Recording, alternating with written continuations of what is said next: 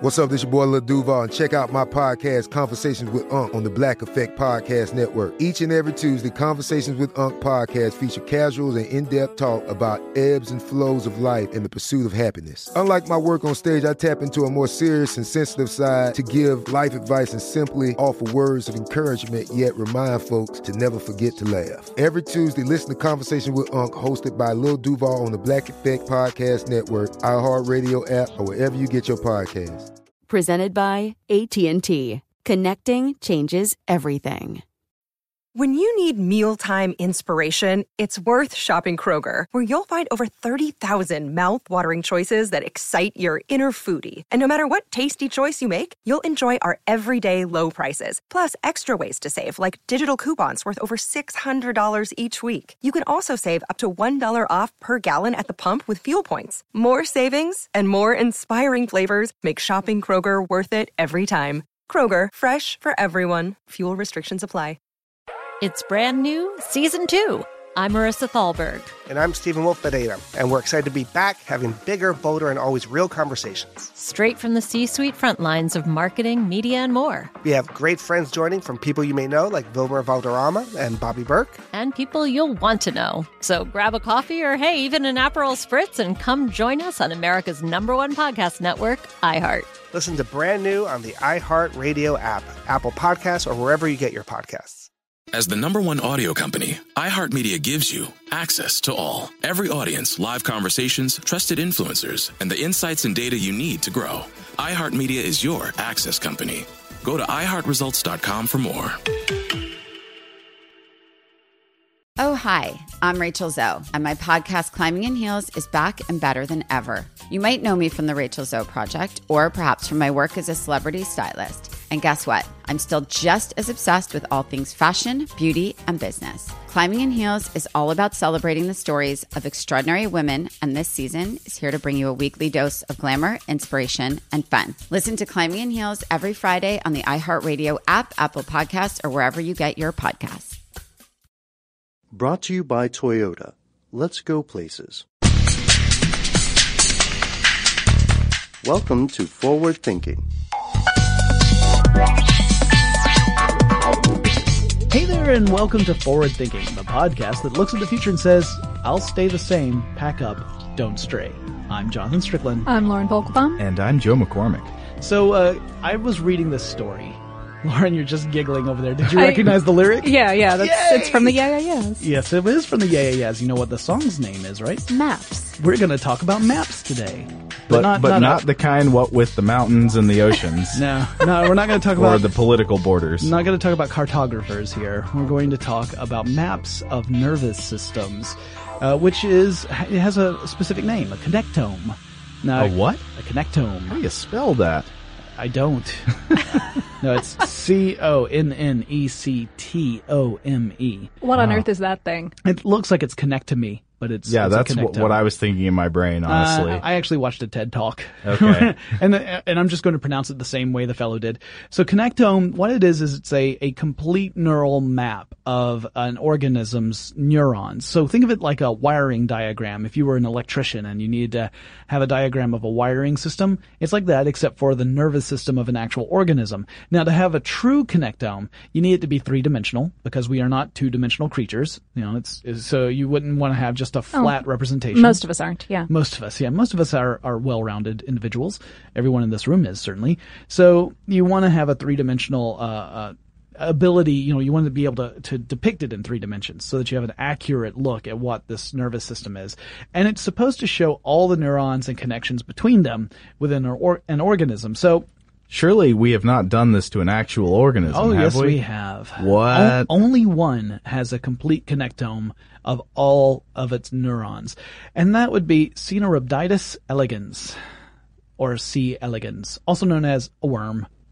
Teeny tiny worm. It only has 302 neurons. So. Oh, okay. Yeah, it's not, yeah, I know. You're like.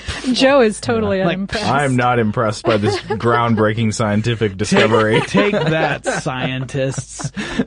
Deal with my puff. 302 neurons is a tiny amount comparatively speaking, but we'll get to that. So scientists began to study these worms in an effort to understand neurology better, among other things. I mean, of course, scientists all over the place like worms. I mean, who doesn't? Oh, yeah. But these particular scientists were interested in studying the worms to create a connectome, and they figured that this was a good place to start. So back in the 1970s, you had a team that was looking into it, and it wasn't until 1986 that they were able to publish the first preliminary connectome for this worm. And more than 20 years after that, you had a second team produce a much more complete connectome, a more accurate representation of the connectome. So it is a very slow process, and that's just 302 neurons, right? It's not that many comparatively speaking. And then this year, 2014, in May, another team published a paper about creating a real-time 3D map of this worm's neural system in action, meaning you could see the impulses moving up and down the length of this worm as its nervous system was taking over for anything, like from detecting stimuli to sending that information up to the ganglia to reacting to it. This is what's really the groundbreaking. I mean, all of it's groundbreaking, but this is really groundbreaking stuff. You're talking about being able to get a real-time view of what's going on within the nervous system of an organism. I can't even imagine how one would do that. Well, you don't have to imagine it because someone has you're done gonna it. tell me. I will tell you. This was really an interesting idea. So within this worm's nervous system, essentially what's going on is neurons are passing information in the form of calcium ions. So these calcium ions are passing from one neuron to the next, right? So there's a electrochemical transaction. Exactly. So if you go with this calcium ion, if you're able to make it stand out in some way, and then you're able to actually capture that information, you can see what's going on. So they developed some fluorescent biomarkers. So essentially this is just meaningless information that glows. Mm-hmm. So it's not meant to harm the organism in any way. You want it to keep everything intact, but it ends up marking those calcium ions. Yeah, it glows specifically when it binds with a calcium ion. Exactly. So that way, when this is going on, the scientists can see it. Now, of course, just making the worms have little calcium ions that glow doesn't mean that they're going to be able to see everything that's going on, right? I mean, you're not going to be standing there looking at a worm thinking, well, there's a flash of light. It's thinking something. That's not the way it works. That's honestly about as far as I would have gotten. Yeah. To be fair, worms aren't really thinking that much anyway. So if it wasn't sparking, you'd just be thinking, well, we got a particularly stupid worm. Oh, look, he's contemplating Kant's objection to the ontological argument. Yeah, exactly. Yeah. Like this worm is obviously a fan of Nietzsche. He's a scholar of Descartes. I like that we're all just going to start. Let's just keep on naming various thinkers. Rousseau. What are you going to do about that? You know, if the worm doesn't think, it just disappears. Anyway, the scientists decided that the way to capture all this information, because obviously if you used a regular light microscope, even if it was powerful enough to detect those calcium ions that are glowing, you would still only have a two-dimensional representation of what was happening, right? You're not getting any depth there. So how do you get the depth? And that they managed to do through a technique called light field deconvolution microscopy. What? I know, right? I love different kinds of microscopy. I do too. I'm not joking. I really do. No, I believe you. That wasn't a laugh of disbelief. Microscopy treats, snap, crackle, and pop. Well, no, I'm serious. Well, I grew up with a little, kind of cruddy microscope that I would stare through. I'd stain a little pane and put some kind of junk on there and look at it. But everything just looked like gray squiggles, because it was that backlit microscope that we've all seen before. It's you got the light coming up the tube from the bottom and you see this two-dimensional cross section that's not very colorful. It's wonderful now that we have all these techniques to see three-dimensional shapes at the micro level. Right. And light field, this is something you guys might have heard about. In fact, we may have even talked about in the past. You've heard of light field photography, which is what the Lytros camera uses. This is the idea of capturing information by not just the fact that there's light there, but capturing the direction of light, the rays of light within a scene. So you're capturing all the light that is within the scope of that camera. Now with a Lytros camera, what this means is that when you take a picture, you can change the focal point of that picture after it's been taken. So I have Lauren standing in the foreground and I've got Joe way off in the background, and I take a picture, and at first Lauren's in focus, Joe's not. But if I tap on Joe, he suddenly becomes in focus and Lauren goes out of focus, and it's dynamic. I can pick the focal point within the picture and change it because it's captured all of that information, as opposed to your classic photography, which is stuck with whatever the focal point of the lens was at the moment you took the picture. Sure. In the specific case of this light field deconvolution microscopy, the idea is that you're using, rather than the single lens that Joe was talking about through traditional microscopy, an array of lenses that refract and collect a single point of light, thereby letting you get a good idea of where that little blip is in three-dimensional space. Right. So now you've got this more complete look at all these different blips within this three-dimensional space. What do you do next?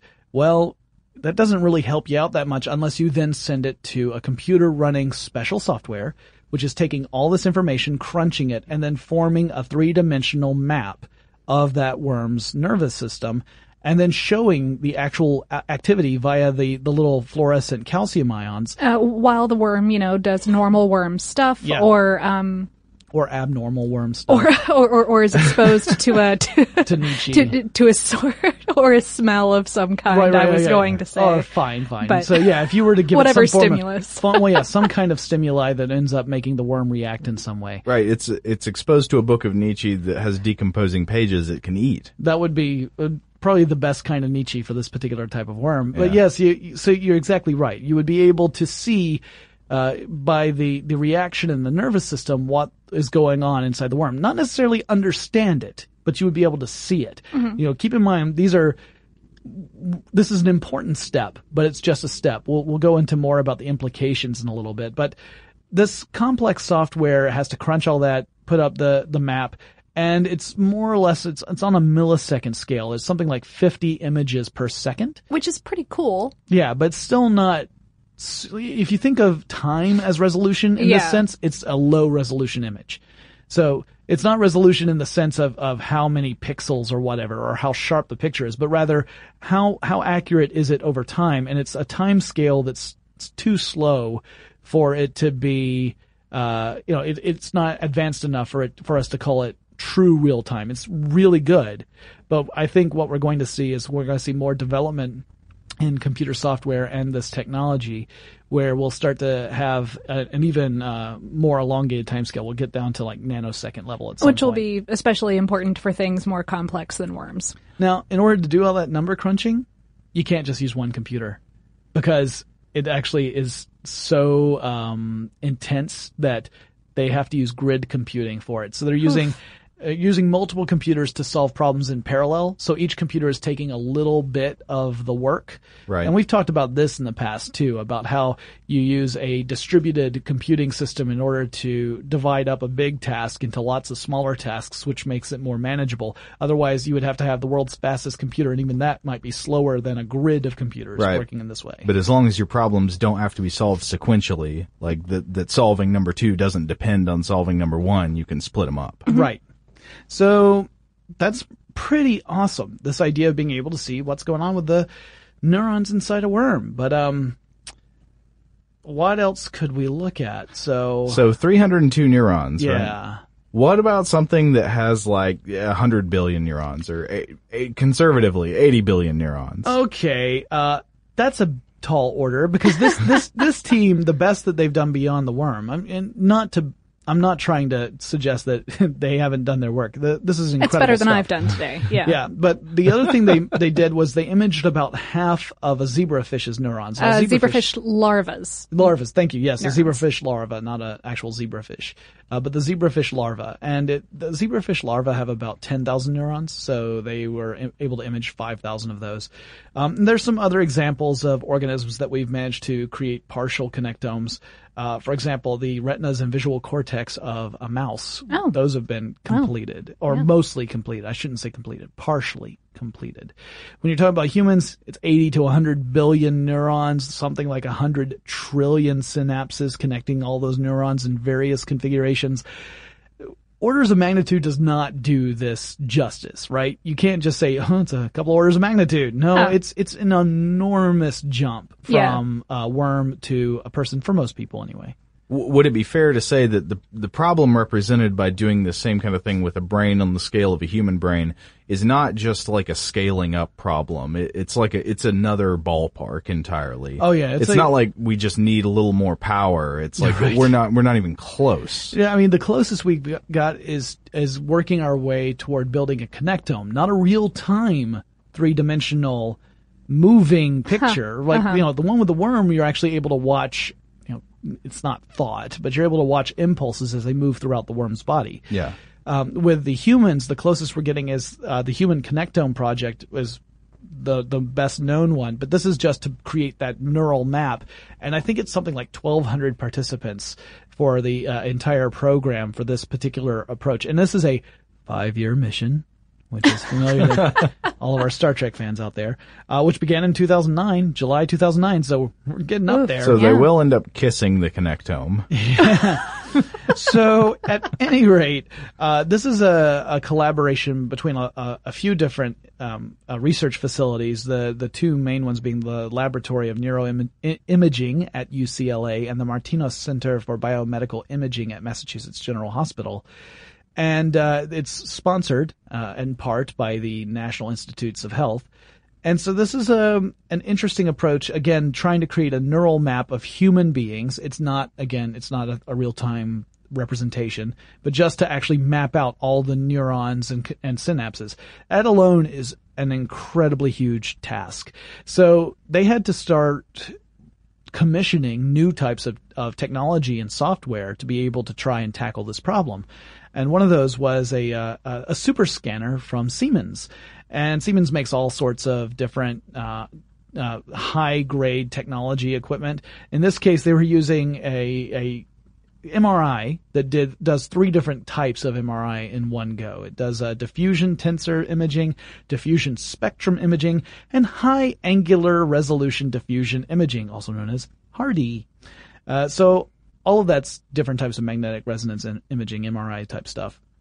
Does it so that it can get the most complete picture of a person's nervous system. And the literature that is available on the Human Connectome Project shows pictures of these things, and they do look like something straight out of Star Trek or Star Wars or something like that. And they talk about how this equipment, while it's very useful for this particular project, will also be incredibly useful for numerous medical applications from this point forward. So it's not like this was a piece of equipment that was made for this one and only one thing, and after that, that was cool. It's actually going to be useful long after this project has concluded. So that's kind of cool. Now on the computer side, they're also using grid computing to run all this stuff and make sure that they can process all the information in order to actually come up with the results. So, you think about it. If you're looking to map 80 to 100 billion little tiny neurons, like you need to map all of those and then all their connections. Even if it's not as complex as you would first imagine, just the number alone means that that's a lot of data. So that's why you have to have this kind of grid computing approach, or else it just wouldn't work. So that's kind of interesting. I'd like to read up on it more. There is a website for the Human Connectome Project. It is not perhaps the most flashy or sophisticated website I've ever seen, but it's certainly effective. So I am interested to see I was able to understand everything, so that was good. There wasn't a little image of a man in a construction hat saying, like website under development, so that was good. But there was a dancing baby. There was a MIDI of Ace of Base. I don't know why. No, I'm just kidding. But yeah, I'll be really curious to see what all the outcomes are of this project when it concludes. I am assuming they're going to publish a lot. So I want to play devil's advocate. Yeah. Because, as you all know, I, like y'all, am someone who likes building weird things that don't have an obvious benefit to the lay person. Or sometimes an obvious detriment. sense. Your crotch-kicking robot is what I'm picked up immediately. Was that? It was a detriment to me. Okay. I didn't, all right. No, okay. No, imagine I'm the lay person who says, what you going to use that for? Oh, all right. Well, that's a good question. What difference does it make? Well, I mean, it's a worm brain. So, from just going from the worm, so we're not even talking about the Human Connectome Project. We're just talking about that three-dimensional look at the worm's nervous system. It tells us more about how nervous systems in general work. This is an area that we know very little about in the grand scheme of things. We know what we know is that we don't know a lot. Yeah. Right? We do understand some things. We understand some of the very basic things that are happening, but we don't understand how they're working necessarily across an entire system all at once. Well, the way I'd phrase it, though, obviously I'm no neuroscientist, the way I understand it is that we have a lot of observations, but we don't know what they mean. And this is another step getting closer toward understanding the meaning behind what we've observed. It doesn't mean that we're obviously that the light bulb has come on and now everything makes sense. But it's the only way for us to get to that understanding is to continue making observations and to continue doing experimentation in order to really get an idea of what's going on and why it's happening the way it is. And the closer we get to mapping out nervous systems, the more we'll understand everything from basic functions of a healthy human brain to any sort of dysfunctional activity. So whether that's from brain damage or from any of a number of neurological diseases or disorders, or even from mental health disorders. Yeah, I've seen a lot of discussion about the Human Connectome Project. One of its goals is to study things like people who suffer from schizophrenia and to see what is different about their nervous systems compared to someone who does not suffer from schizophrenia. And perhaps through understanding these sort of dysfunctions, we might be able to address them or perhaps even cure them in the future. Now, granted, all of that... Those are really big ifs. Yeah, and when you say in the future, you're talking about a good distance into the future. We're not talking about something that's going to turn around and happen within the next 6 months. I want to be clear about that because 20 to 50 years. Yeah. Whenever you read these reports, people like the people who write the reports, not everybody, but some people fall into that kind of easy journalism trap where you say this will lead to curing mental illness. It's possible that, let me put it this way, if we don't do these steps, it'll be a lot harder to do it. Yes. But this may or may not lead us down that pathway. But certainly if we don't do the work, we won't get there. So another thing that could possibly happen way off into the future is that by understanding more about how these neural pathways work in organisms, we could create a synthetic creature, whether that's biological or whether it's purely electronic. We might be able to create a synthetic intelligence by learning more about how our intelligence works. Or build that brain-like computer that we were talking about a few episodes ago. Yeah. So that's another thing that's a possibility. Again, it is not necessarily true that what we're doing today or what these scientists are doing today will be a direct path from A to B that leads there. But it could very well be that's an important step along the journey. So, I always hate making big predictions and saying, in 10 years we're going to have these thinking computers and mental illness will be a thing of the past. I certainly hope that is true. But what I am really excited about is seeing more developments in this kind of research and finding out what else we learn. Because, again, as we've said multiple times on this podcast, learning's great. I mean, the more you learn, the better off you are. And so we're fully in favor of it, even if it is something as silly as mapping out a worm's nervous system and learning that it doesn't have a taste for Nietzsche, even if the book is rotting. So, at any rate, just those chemical treated pages, I tell you, they're not the future. The odd thing was, totally went for the Kindle version. So, that wraps up this discussion on just the mapping of the nervous system. It's a really cool project. Go ahead and check out the Human Connectome Project and also look around at some of the stories about the various projects that have gone into trying to map out this worm's nervous system. I mean, that alone is interesting. I mean, imagine they started in the 70s and it wasn't until 1986 that they were able to publish the first rudimentary connectome. That just, with 302 neurons, it just proves how complex this is. And then, again, that leap to human, big leap for most people. I know a few people who, comparison to worms, not that off base. All right, so guys, if you have any suggestions for future episodes of Forward Thinking, I'm not looking at anyone in this room. No, I just love how you always pepper our optimistic view of the future with some really antisocial commentary. I made the same joke in the video. So, but that never stopped me before, right? I'll tell the same joke 40 times. Bless you, sir. Bless you. Thank you. I have a very specific role to fill in this world. No, if you have any suggestions for future episodes of Forward Thinking, if you want to hear more about the amazing brain, or there's just something else that really fascinates you and you wonder what it's going to be like in the future, you should let us know and we will be happy to tackle that subject. You can contact us through Twitter or Facebook or Google+. Our handle at all three is FWThinking, or you can send a good old-fashioned email. That address is fwthinking@discovery.com, and we'll talk to you again really soon. For more on this topic and the future of technology, visit forwardthinking.com.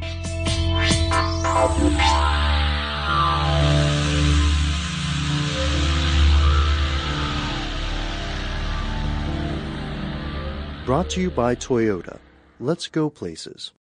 It's brand new, Season 2. I'm Marissa Thalberg. And I'm Stephen Wolf-Bedeta. And we're excited to be back having bigger, bolder, and always real conversations. Straight from the C-suite front lines of marketing, media, and more. We have great friends joining, from people you may know, like Wilmer Valderrama and Bobby Burke. And people you'll want to know. So grab a coffee or, hey, even an Aperol Spritz and come join us on America's #1 podcast network, iHeart. Listen to Brand New on the iHeart Radio app, Apple Podcasts, or wherever you get your podcasts. Oh, hi, I'm Rachel Zoe, and my podcast, Climbing in Heels, is back and better than ever. You might know me from the Rachel Zoe Project, or perhaps from my work as a celebrity stylist. And guess what? I'm still just as obsessed with all things fashion, beauty, and business. Climbing in Heels is all about celebrating the stories of extraordinary women, and this season is here to bring you a weekly dose of glamour, inspiration, and fun. Listen to Climbing in Heels every Friday on the iHeartRadio app, Apple Podcasts, or wherever you get your podcasts. If you want to level up your marketing and business knowledge, look no further than the Marketing School podcast, hosted by Neil Patel and yours truly, Eric Su. It is the #1 marketing podcast on Apple and number 15 on business in the United States. Now, if you want to listen to interesting conversations with operators that have been there, done that, also with other interesting guests, then listen to Marketing School every weekday on the iHeartRadio app, Apple Podcasts, or wherever you get your podcasts.